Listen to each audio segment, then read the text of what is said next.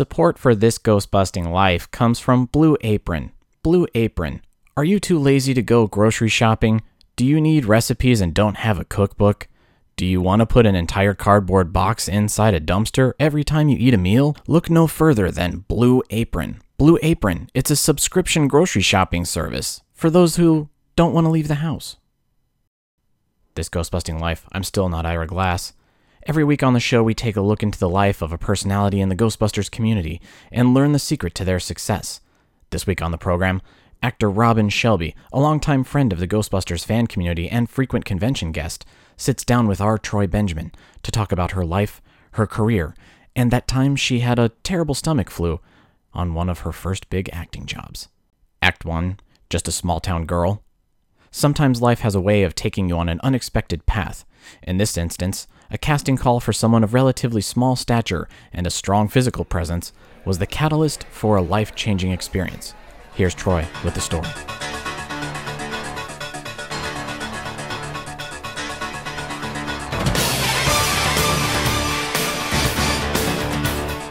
Hollywood, California. It's busy, it's crowded, it's a consistent bombardment of sensory overload.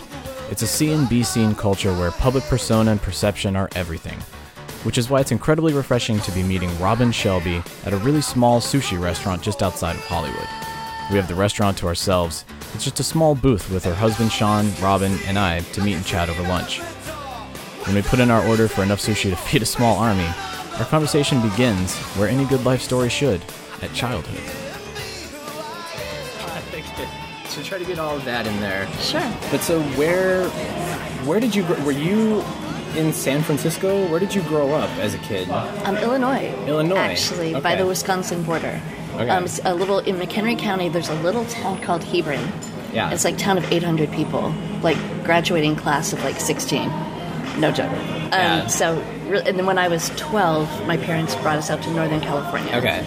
And I was there till about 19, where I moved to LA. Wow. Because all right. So you go from there to Northern California, where somehow, some way, you get in with ILM. Like that's to me, that's the intersection of where I'm a kid at ILM. How did that happen? My life changed actually. What happened? How did that happen? Well, I said I moved to LA when I was 19, and I had an agent say, "You want to go back? You don't have a SAG card, which is the Actors Union. I want you to go back to San Francisco and get your card. It's going to be easier for you to do that, and then come back." Yeah. So that's what I did. So at 19, moved back to Sunnyvale, California. Okay. And got an agent, and they called me. ILM called my agency. Oh. We need some. Do you have anybody with that's good with physicality and is tiny? We need like 5 foot or under, and you know, who do you have? And they called me saying, "We have an audition for you," and it was for the movie Willow. So I was basically pretty much a kid at ILM, like a kid in a candy shop as an actor. It was just incredible. I had a lot of theater background at that point, but not a lot of film background. So to be in a situation like that with such talented people, I was in awe, literally. So you did theater, but had you done other physical stuff? Were you like in high school, were you like the high school mascot, or were you like what ended up lending itself to being this type of like ILM actor they were looking for? I was actually a dancer. I actually was musical theater trained, and so I had done a lot of movement and that's where I think the physicality helped, because I had grown up doing so much on stage and movement. Yeah. The funny part is, after when I got Willow, that was my first in a full costume. Thank you. It was my first in costume job was Willow. Wow. And then I ended up getting a job at Great America in their character show, but I was a singer in their character show, so I wasn't even in costume. Basically, I hadn't done costume character work really at all until that moment, until Willow. And I just I had been around costume characters before, so I kind of knew what was involved. And the movement helped, the dancing helped a lot with my body and knowing what to do. Yeah. With costume characters. Okay, so you get called in for an audition for Willow. Yes. You didn't know it was Willow at the time, I would assume, right? Did they say? They don't really give you a lot of information, no. I'm sure they're not going to say it's a Lucasfilm project that Ron Howard's directing. Like, exactly. Even back then, they wouldn't tell you. It was pretty hush-hush. I knew it was ILM. Yeah. Pretty much that's what I knew. And then, of course, when you get the job, you find out more information before you go to the set. Okay. So when did you find out what you were doing on Willow? And what did they tell you? Like, congratulations, you got the role. Here's what you are. Yeah, my agent, okay, you're going to going back to ILM. Yeah. It's a film, it's Willow, which, of course, at that point, Willow was its own. I didn't know anything about Willow at all. Yeah. And they told me what I needed to know about what I was shooting. You're going to be a troll. You're going to be on a bridge. You're going to be suspended at ILM from wires. And you're going to be with a team that's going to make you fall into a mat. And you're going to be a special effect, basically, for Willow. So I worked for 2 days on that. So, yeah, you don't really know a lot until you actually, at that point, until you get the gig. Until you're in the harness, hanging from the wires, and they say, oh, by the way, here's what you're doing. Exactly. Wait a minute. I'm already in the harness. Okay, so, all right, so you're 19 at that point, right? No, for Willow, I was 20. Okay, 20. I was 20. And a year later was when they were looking for somebody to work on Ghostbusters 2 for Slimer. So were you just in constant contact with the ILM folks, or was that something that they came back a year later and said, hey, Robin was... And one of the supervisors there, his name is Ned Gorman, who actually was the person who brought me in and cast me for Willow. Oh, wow. They had lost the person who was supposed to be in the costume for Slimer because of his schedule. He couldn't do it. And Slimer's actually apparently written out of the script and then written back in. Right. So they excused the guy who was going to be doing Slimer because the character's written out. Yeah. They put him back in. He wasn't available. So that's what happened. And then they're like, okay, we need somebody. We've got to recast this. And that's why I got called in. And Ned Gorman said, I have the person I think you might be looking for. Let's call her agent. Let's get her in. And I basically auditioned and got it that day. Oh, my God. That's very crazy. Lucky. Yeah. Very lucky. That's it's again very fortuitous that you happen to be in the right place at the right time for Willow, then you happen to be in the right place at the right time for Ghostbusters. Exactly.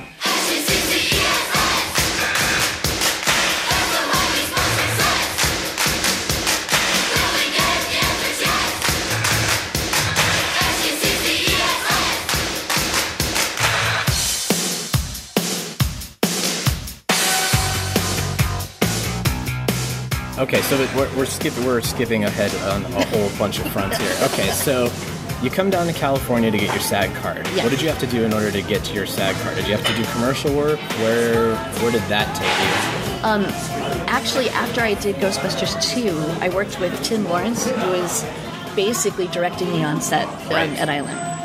And he was working on a McDonald's commercial. Oh, how funny. And he said, Robin, I think you might be able to help me out with this. And they were doing a game called Fry's Surprise. Okay. And they needed the hand of Fry's Surprise. And he goes, I think you're the right, I think you'd be great. Yeah. And it was a SAG job, so I got Taft-Hartley on a McDonald's commercial. And it was all handwork? And it was just from like my hand modeling? From my shoulder. It was this big glove that was supposed to be one of the fries. Yeah. And peeling back a sticker to reveal that they won. And they needed a petite hand to fit into the glove, too. And so they molded my hand, got the glove made, and I'm in L.A. getting my SAG card on a McDonald's commercial. So somebody's looking at your resume and they say, I see you played a French fry in a McDonald's commercial. Tell me more about that. On your resume, I don't really list like the commercial specifically. But when I tell the story, they think it's pretty cool though. Well, it's a national spot too. It is. Oh yeah, it ran. Thank you. You're hearing sushi arrive for people that we're at lunch, and we've got sushi that keeps being set down in front of us while Robin talks to us. So that's why you keep hearing clunks. For anyone who knows me, you would realize we're at sushi on my request. Exactly. Which I don't want to. We're gonna put this in the middle so we can eat and talk. There you go. Okay, so you do the national spot. That's how you get your SAG card. Yes. Do you immediately then move back up to Northern California? Do you stay down here for a while? What ends up happening there? No, when I got my SAG card, I basically said, okay, I'm going to go back. Because now the agent said I'd be ready. And then I went back to that agent, said, got my card. Yeah. They're like, let's do this. Let's work. And then, okay, so you've done theater and dancing, and now you've done this puppetry. Yes. Was this an unexpected turn? Were you interested in puppetry and doing like the sort of foam latex rubber acting and that kind of stuff? Or were you like, wow, this is an interesting turn? How did this happen? It was all just by chance. It wasn't something I never in my life. I got lucky, but I never set out to say I want to be a costume character performer in ILM. Yeah. But wow, did I get lucky and kind of fell into the wonderful stuff that I've fallen into. Never been a goal, but wow, I'm happy it happened that way.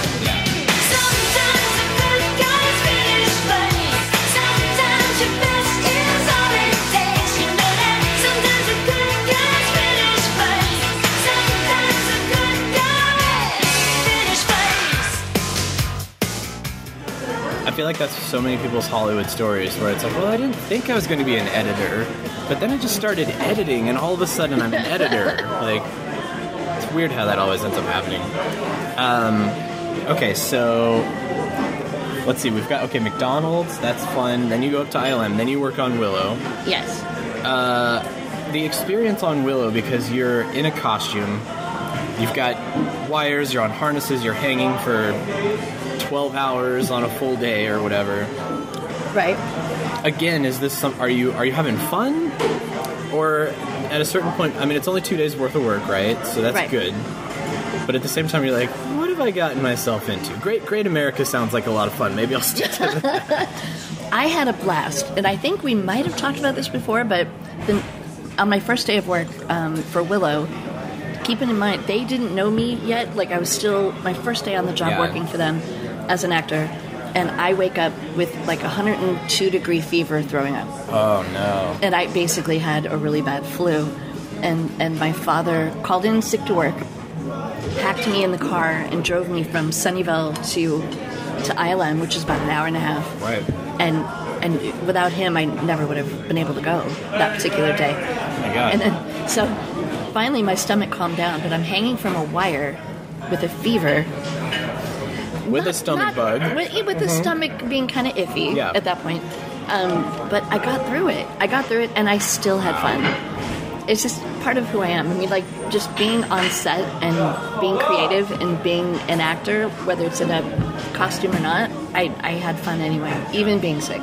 Because that takes a very specific type of personality, somebody who's very patient and can just sort of roll with the punches, because if you're in prosthetics, you're in a rig that you're hanging from the grid in a soundstage, and you can't get down if you, say, have a stomach bug, you need to use the restroom or anything. Right. And there's the people that they don't like it, they complain, they get just so grumpy is not quite the right word, but a lot of people don't enjoy that process. But then there are some people that they love it. You look at like an Armin Shimmerman who's done all of this costume work and he's got the prosthetic makeup on, and you go between Star Trek and the movies that you did before that and the movies you did afterward, you're doing all of this character work with prosthetics on. Right. You are the most patient saint person that I've ever met. And here you are, you're the same way. You've got the flu. And it's your first kind of introduction to this too. So I'm sure it's also exciting, but at the same time you're like, oh God, what am I doing? You're trying to find your way through it. I just wanted to get through it. It was mixed emotions, because I'm on a set that I want to be on. I'm doing what I love, but yet I'm fighting just to get through the day. Yeah. But like I said, I still had a good time doing it.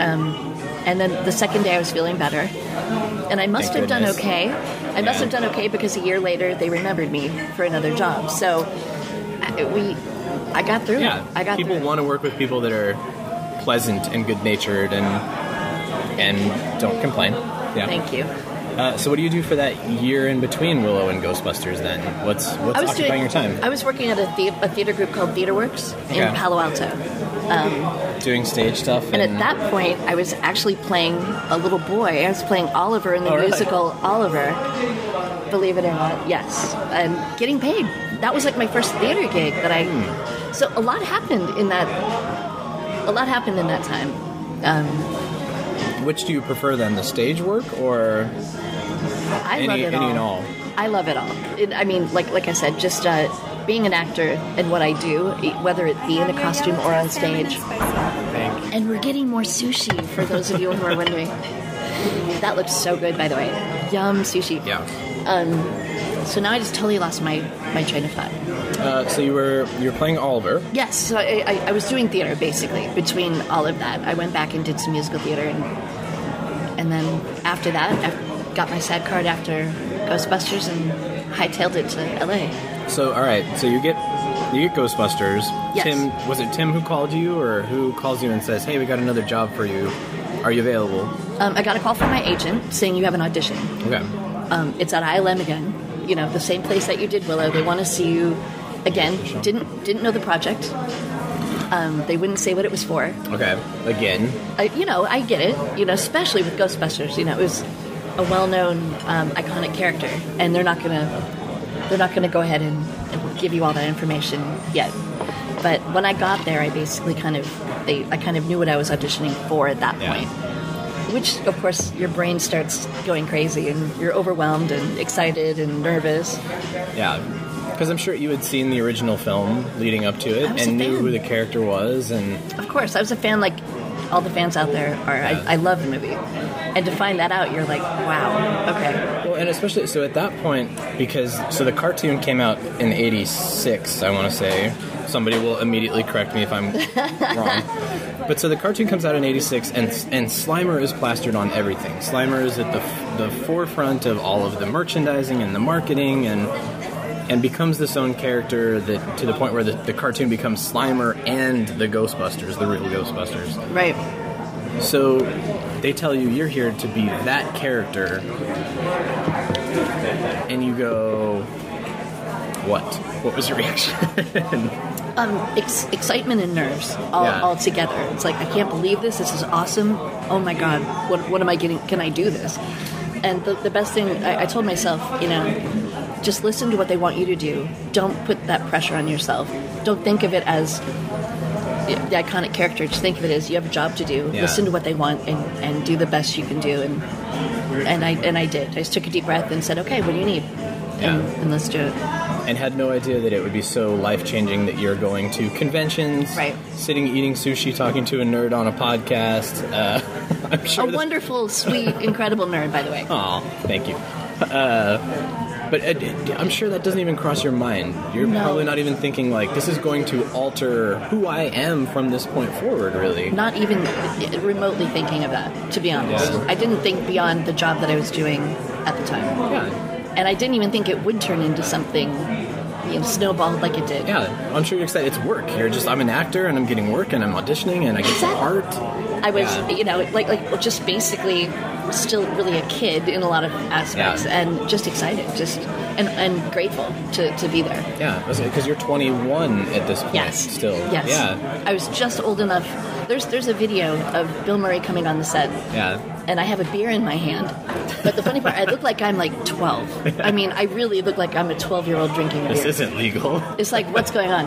But I was old enough, believe it or not, to have a beer. Just barely, but I was.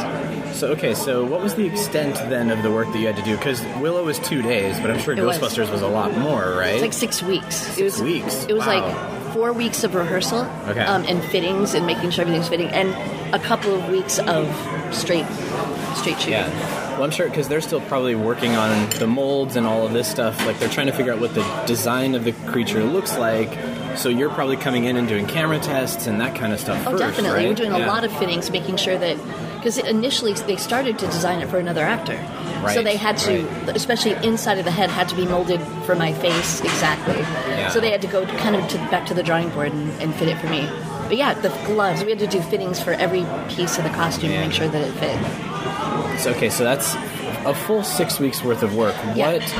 I mean, again, are you hanging from wires? Are you on like a gimbal rig and you're being flipped upside down? And what are they doing to you during this six weeks of work? I was in front of a blue screen. And so I wasn't rigged because they could put me anywhere. Right. Okay. They could literally make me fly without actually. And they're moving that's like a motion control rig around you with the camera that they're moving around you. The camera generally was stable. Okay. And the only time that they put me on almost like a lazy Susan. Yeah. Okay. Because Slimer was supposed to be eating a piece of chicken. I think this was the scene that got cut. Yeah. Eating a piece of chicken at the top of the firehouse, and then is seen by Lewis and flies away. Yeah. And he spins and flies away. So they put me on this lazy Susan. That's the spin. And then that's a spin, exactly. But there were no wires. There was no actual flying. The lazy Susan was the extent of being put on something to manipulate the movement. Right. Yeah, there was a lot. Okay, so because you had mentioned Slimer was written into the script, and then they, for whatever reason, decided, no, Slimer's not in this movie. Nick's 86 Slimer, there's not going to be any Slimer in this movie. Right. And then all of a sudden, Slimer's back in the movie. And then there's all of this stuff that they've written that's not in the final version of the film. Right. So 6 weeks worth of work, that's a lot of film that you guys are shooting. I mean, what were some of the... You mentioned the chicken. There's the bus, obviously, what's in the film. What else did you shoot that was supposed to feature Slimer? The biggest thing that was cut that kind of... I was so bummed, and I think a lot of the team was bummed. You mentioned the bus scene, and Slimer drives him to his location. But what you don't see is Slimer getting off the bus with him, wanting to go with him. And Lewis is like, doing good. Thank you so much. Our wonderful waitress. Special guest, with our sushi. It's so good, by the way. So he gets off the bus with Lewis. Wants to go, and Lewis is like, no, you really can't go this time, but let's go bowling sometime. And then Slimer licks him, across the face and flies away. So it kind of explains why he was driving him. Yeah. You kind of miss a little bit of a connection between Lewis and Slimer. But basically, he was kind of trying to be a good guy, trying to help out, going with him.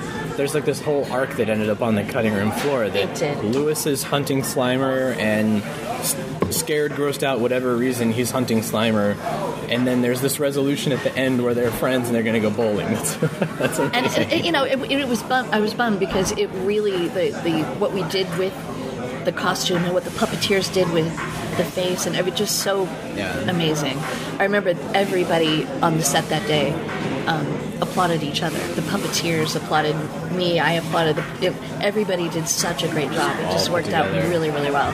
And that was like the one thing that I was like brokenhearted that was pulled out of it. Oh, man. And I'm always hoping one day somebody digs it out of the archive, puts it together. Yeah. Now there is a footage of Lewis minus the special effects getting off the bus.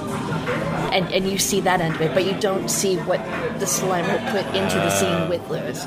But I would love to see that. Well, and how much of that was shot on set during principal photography and then later at ILM? Because you're probably shooting the reverses and they've already filmed with Rick They Moranis, shot everything with Rick. As a matter of fact, in my hotel room, they gave me the tape of what Rick did to listen to over and over. Because I wouldn't be able to watch it, I had to, in my ear, I had to know his timing so I could know when to lick him, when to respond, and so I probably watched that like for 5 hours straight in my hotel room, so I knew. And I'm sure you can't hear when you're in the costume, right? So even if somebody's feeding you lines, you're not hearing. Oh, they cranked it. They actually had a monitor, and you're right. It's like there were motors running. It's almost like I explain it like a loud airplane.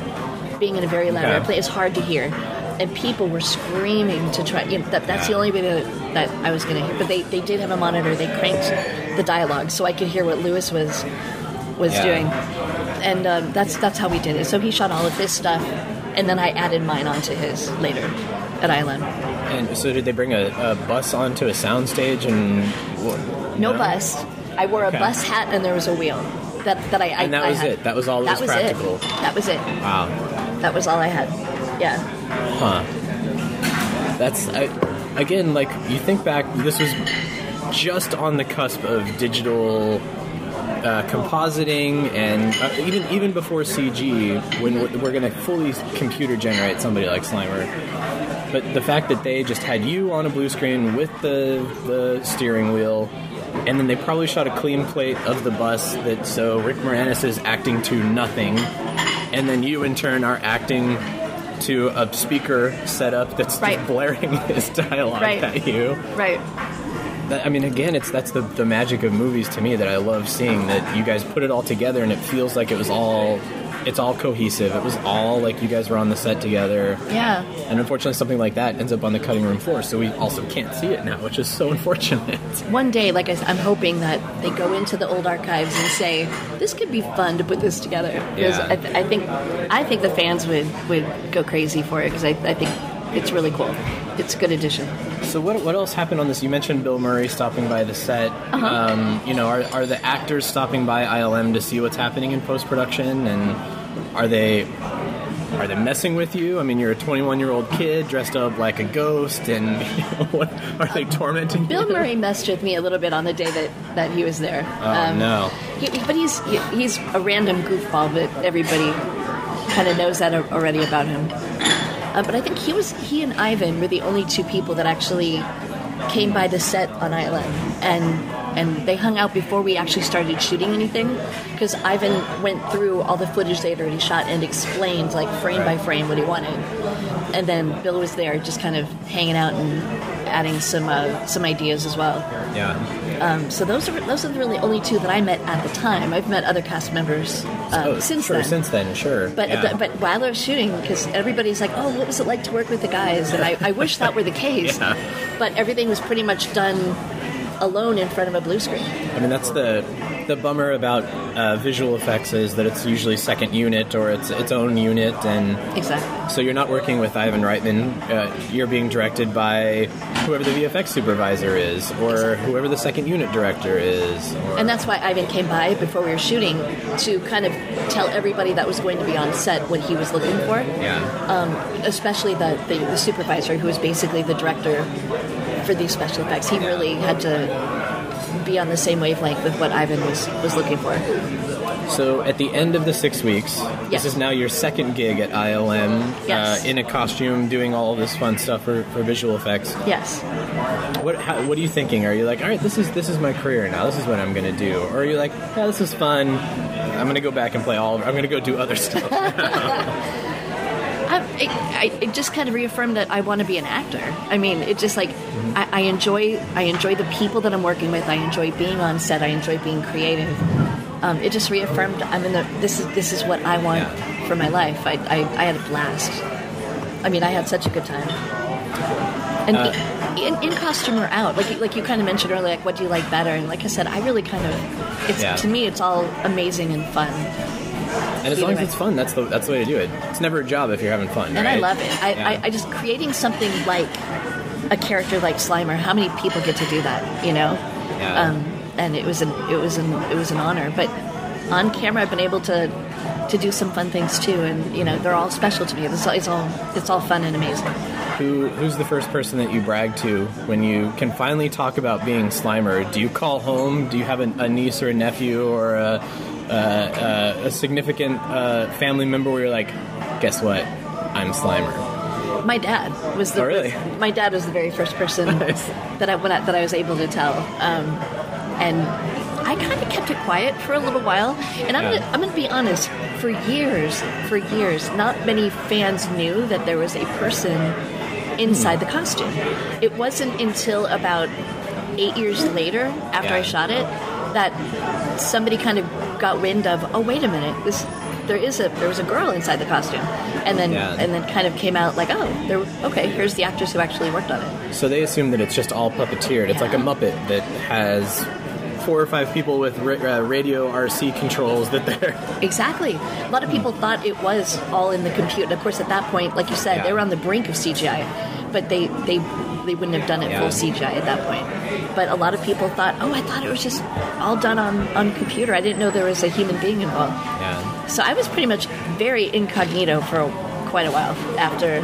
Well, and I'm sure, again, it's you don't realize pop culture significance. You don't realize fan base probably at the time. You're not thinking like, a lot of people go to their everyday job and they work and they don't think that, oh my God, there's a fan club for this.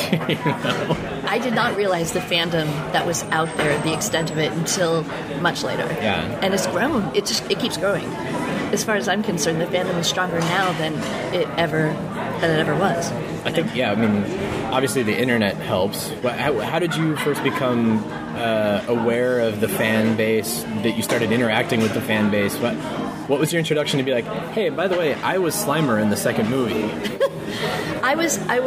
Someone caught wind of it, and what was her name? The person who did my website? Doreen Mulman. Oh, yeah, Doreen. Doreen Mulman was the first person to interview me. And such a sweet lady. And she's like, do you mind if I interview you? And that was the first time that I'd ever spoken out with a fan to fans about it. And that's kind of how it all kind of snowballed. And that's when I realized, wow, there are a lot of people out there that are into this. People are interested in it. Absolutely. Yeah, Doreen was so sweet. Such a fan. I mean, huge fan, and actually lived here, didn't she? Yes. She was, yes. Not far from here. Lived in LA. Yes. Yeah. Oh, Doreen. So Doreen interviews you. This is probably, so her website was like mid-late 90s? Yes.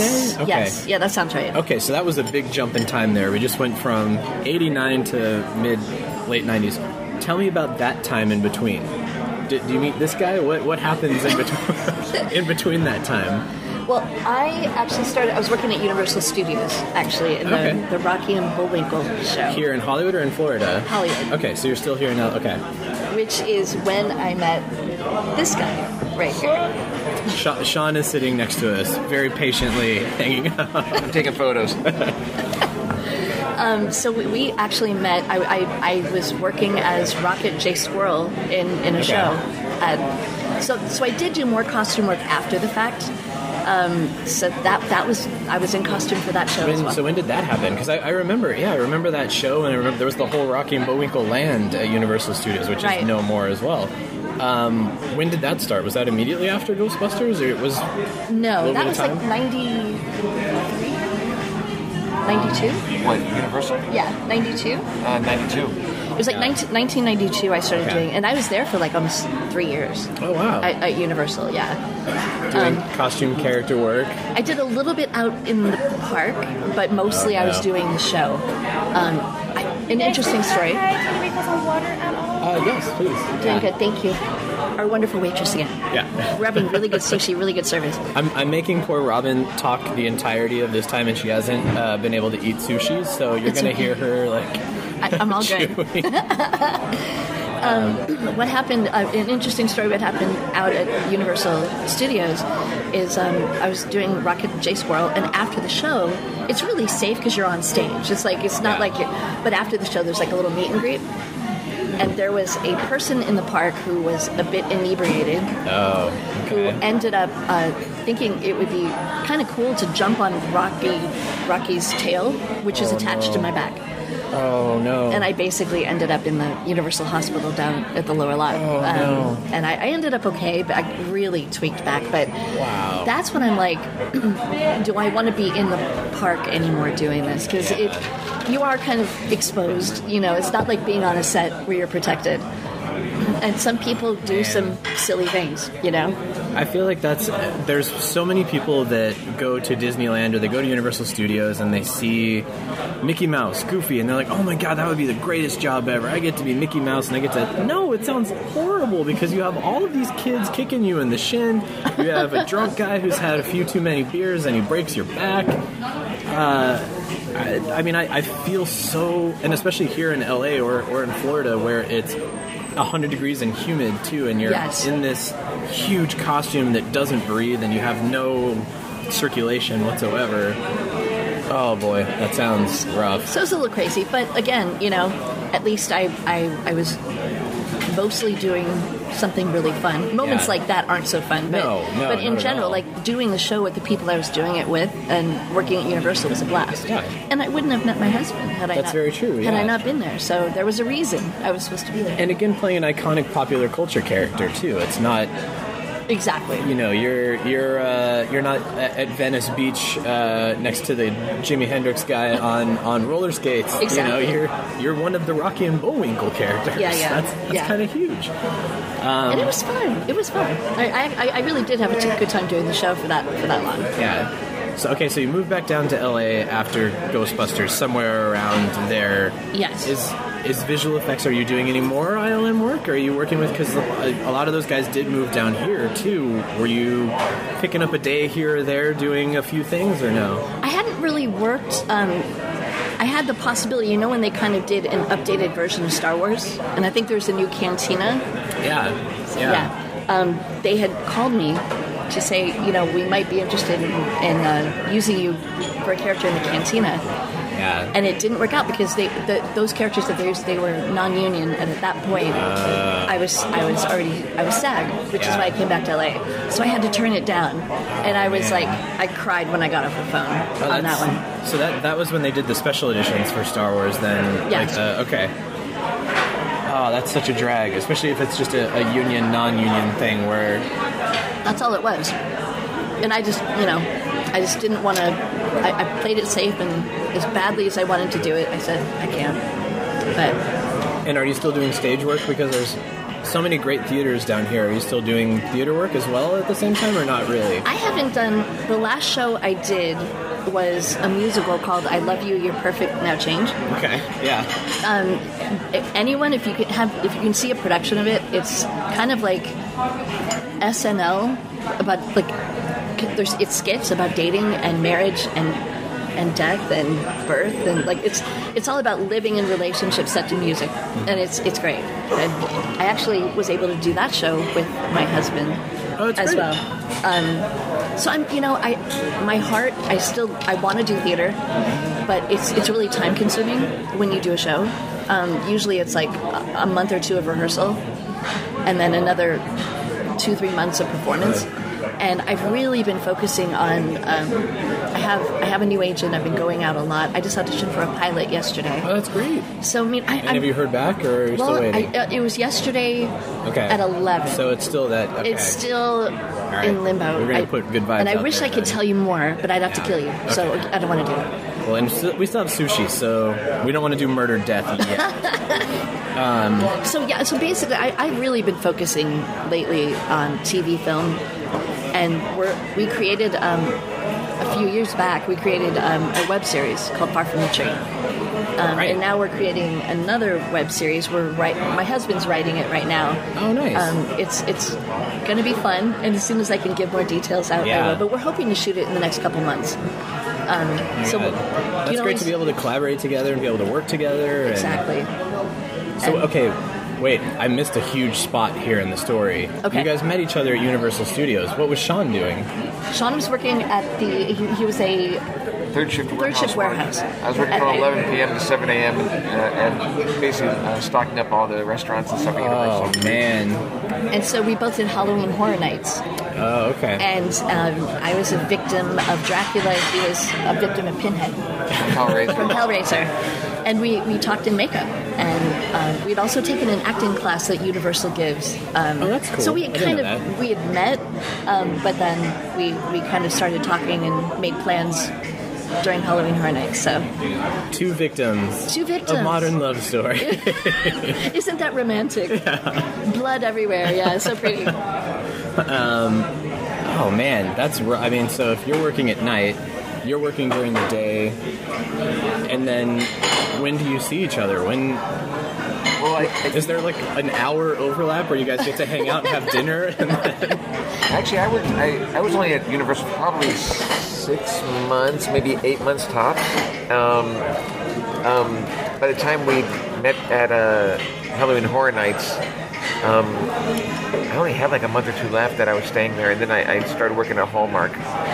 So I started a day job after that. Oh, okay, good. The reason I took the third shift warehouse work was because I thought working at night I'd be able to go to auditions during the daytime, but I was sleeping during the daytime. I was going to say, it didn't ever work out the way I wanted it to. Yeah. So, but yeah, no, it didn't affect anything because I was only there for a short amount of time. Okay, so, good.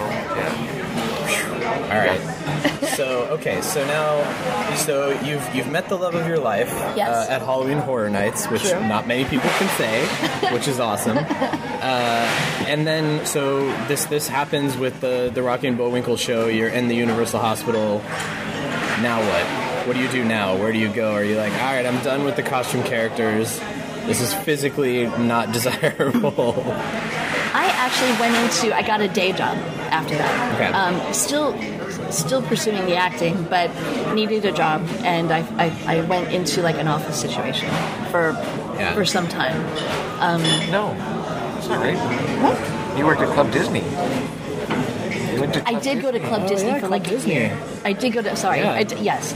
And after Club Disney, I ended up going to a place called People Support, which is like customer service, and then a company at 1-800-DENTIST. Okay. For like 14 years. I was at 1-800-DENTIST. But they were lenient and flexible, so I could go, it didn't really affect my acting, so...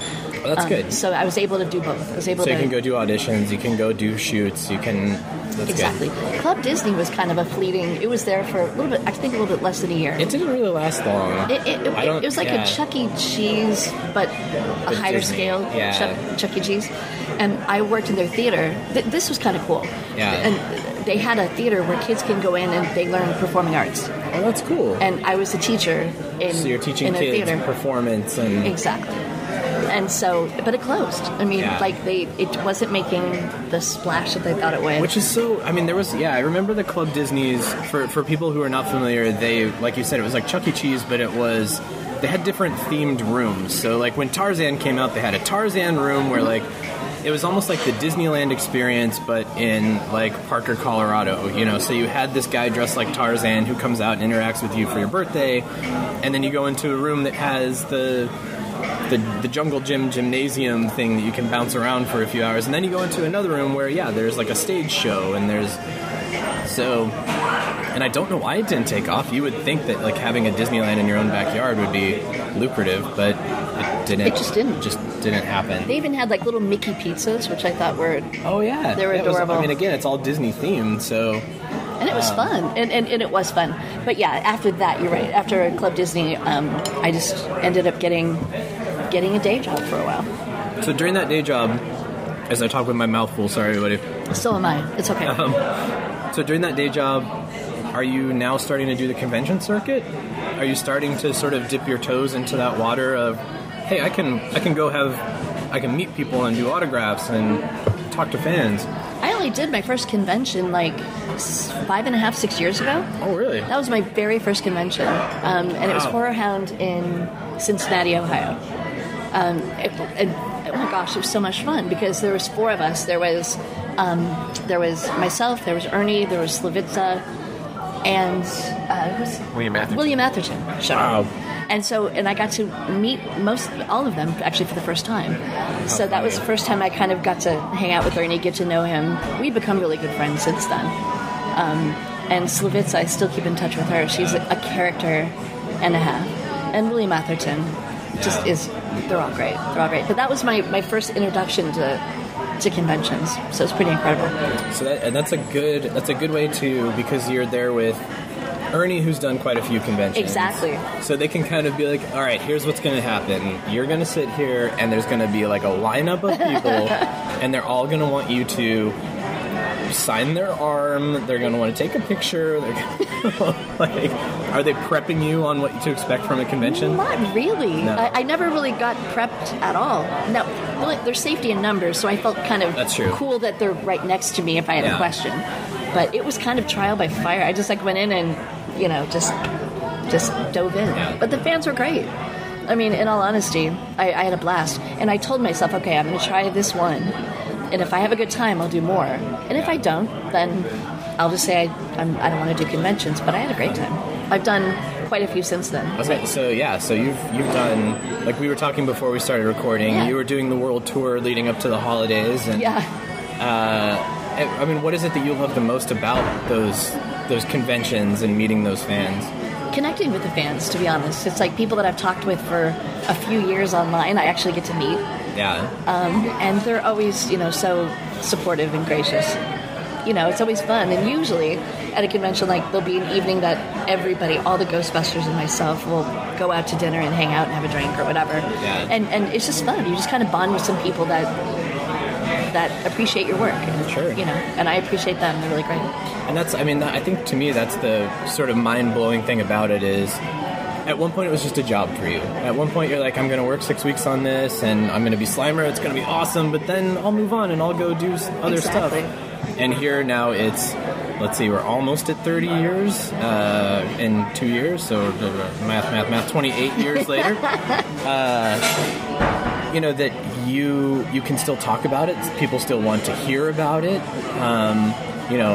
I'm thinking like the people at 1-800-DENTIST are not getting asked to go to conventions and answer podcasts about customer service. And so what your non-fanboy friends around you or your coworkers when you're at these office jobs, right? How are they reacting to this? It's like, oh, that's Robin. She's Slimer, or are they impressed by it? What is their reaction to it? I mean, usually they trip out at first. They no, and I'll show them the picture. Come on, get out. But then after a while, it's like, oh yeah, it's Robin. Yeah. It's not a big deal. It's like my friends who are either actors or not actors. They're so used to it at this point. It's like, and I think that's cool that it's really. There are people. I just met a really nice guy. I'm going to give him a shout out, Jace Junkerson, and he's like, I'm shaking. I'm meeting you, and I can't. This is like surreal. I'm shaking, and in my mind, I'm seriously like, I'm the biggest dork on the face of the planet. In my mind, I'm like, come on, serious. It's my wife. I don't get it. It's just me. I'm thinking it's just me. I mean, honestly.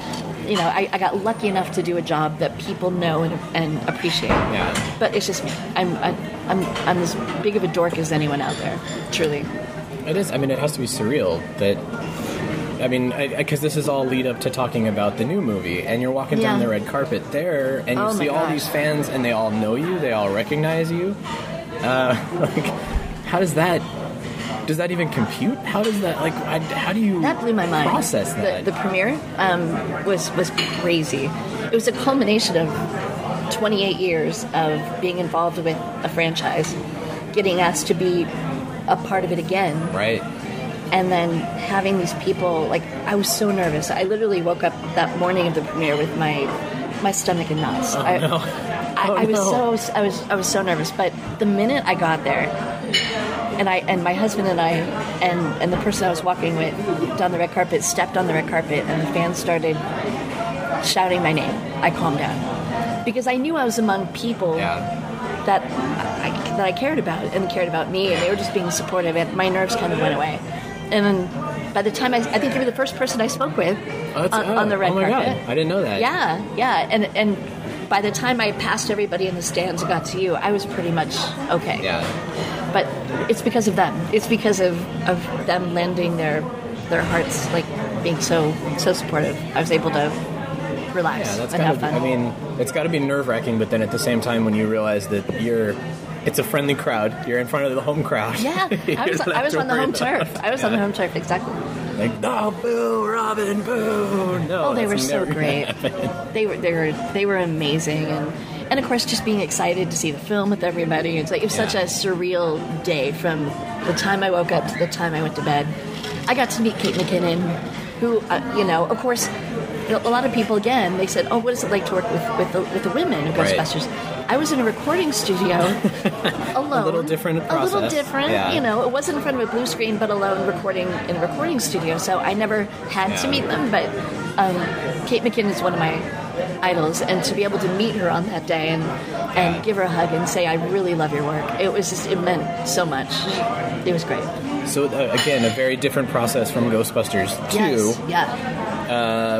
How did the gig as Lady Slimer come up? Did you get a call from the producers or somebody, or did your agent say, hey, are you interested in reprising something that you've already done? You'd think that's how it would happen, right? Yeah. Like my agent call. No.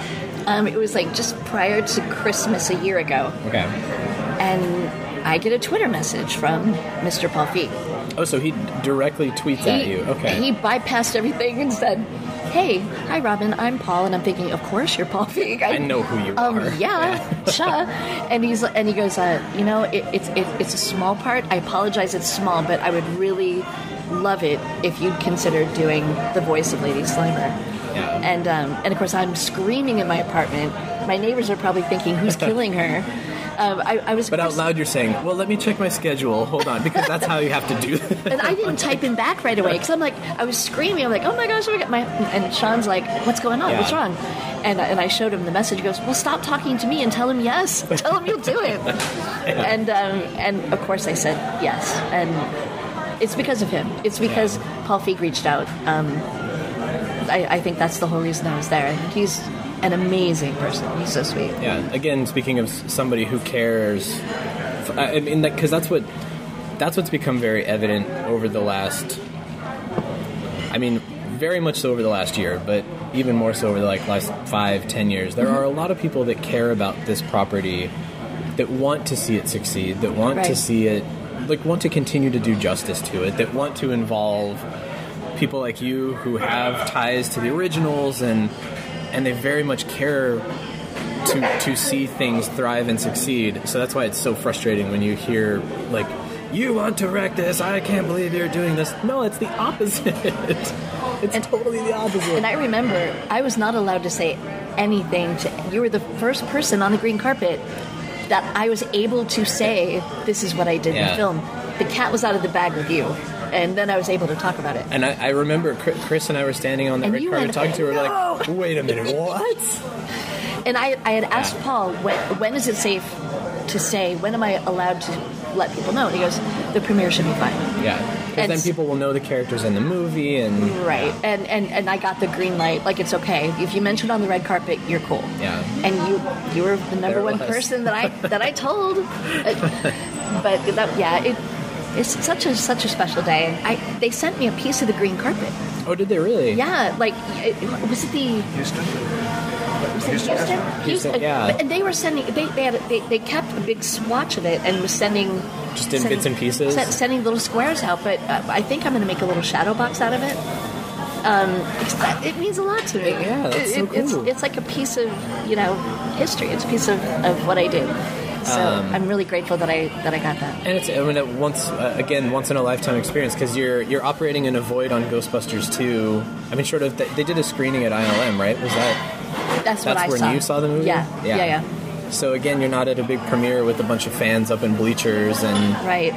It was totally different. Yeah, it was like the big premiere experience on the new one. And the other one was kind of much lower key. Yeah, kind of like a cast and crew, friends and family screening. Exactly. Yeah. Exactly. A lot different. So you get called in to do the voice of Lady Slimer. Yeah. You go into an ADR booth on the Sony lot. Yep. And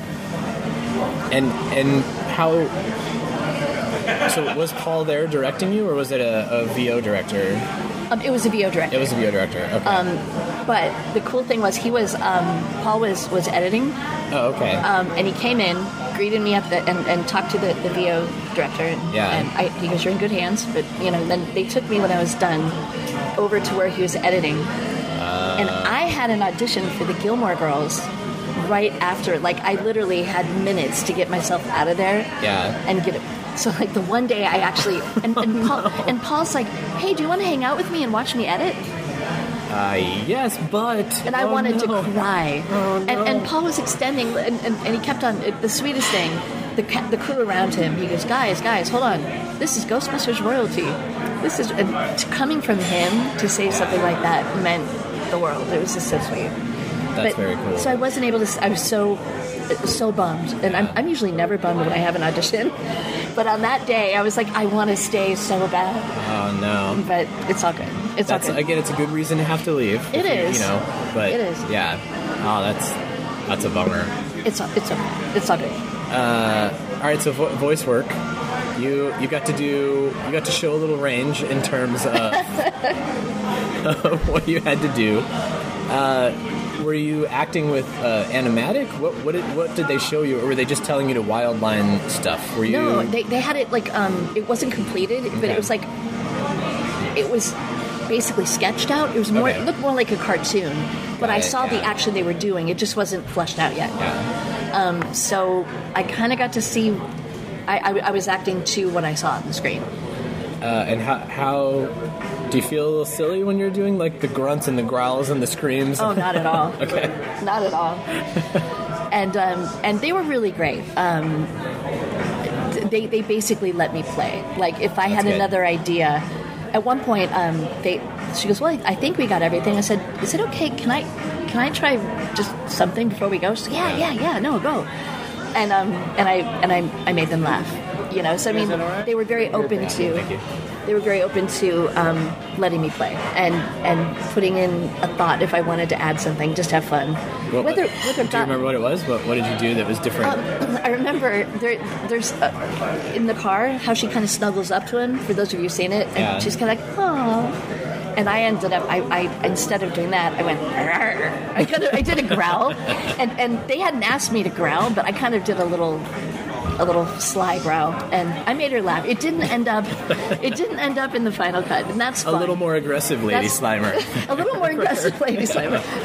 But that was the one. Before I left, I wanted to try that just to see if they would find it fun. Yeah. But I had so much fun, and I've actually had some casting people say, "Oh, can you do the voice?" And I'm like, if I full out do the voice, you're gonna have like the police at your door because she's hooping and hollering and screaming and laughing. It's maniacal. It's like having a party in the car while they're joyriding. It's like I'm gonna disturb everybody around you if I do that. So it's probably not a good idea. Oh man! And so Adam had already recorded the Slimer stuff before. Are you acting against that then too? So you have to kind of push it to that level, or are you kind of doing your own thing and then not worrying about that? When I recorded, I didn't hear what he had done. They didn't put his sound in. I just remember hearing the music that was put into the film, and I remember hearing like the ghosts banter, like their screaming. Yeah. But I don't know if they hadn't recorded Adam yet, or they didn't put his voice in. So you're not hearing it in the headphones. I didn't hear his voice, no. But because he really goes for it too. That's the other thing. Absolutely. Like, if somebody asked him to do the voice, he'd be like, "No, I can't do that in public. I'm sorry." I mean, yeah. Like I said, if I were to do it right now, this whole place would look over and like we'd hear the record scratch.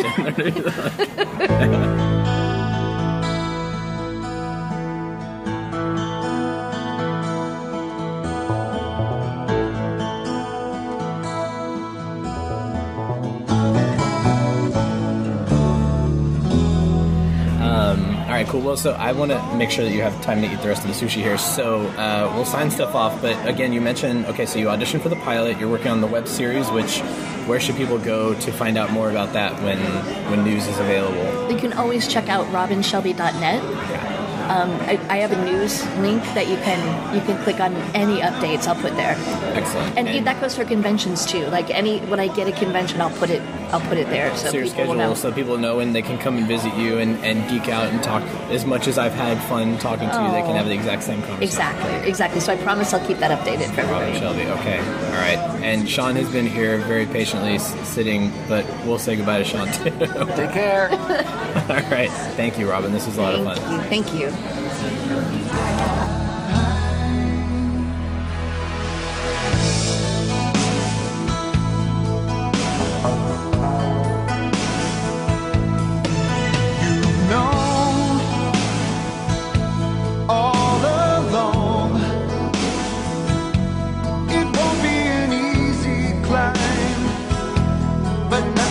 Change your mind.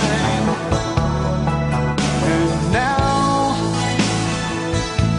here you stand. Your destiny's calling you. You know what you got to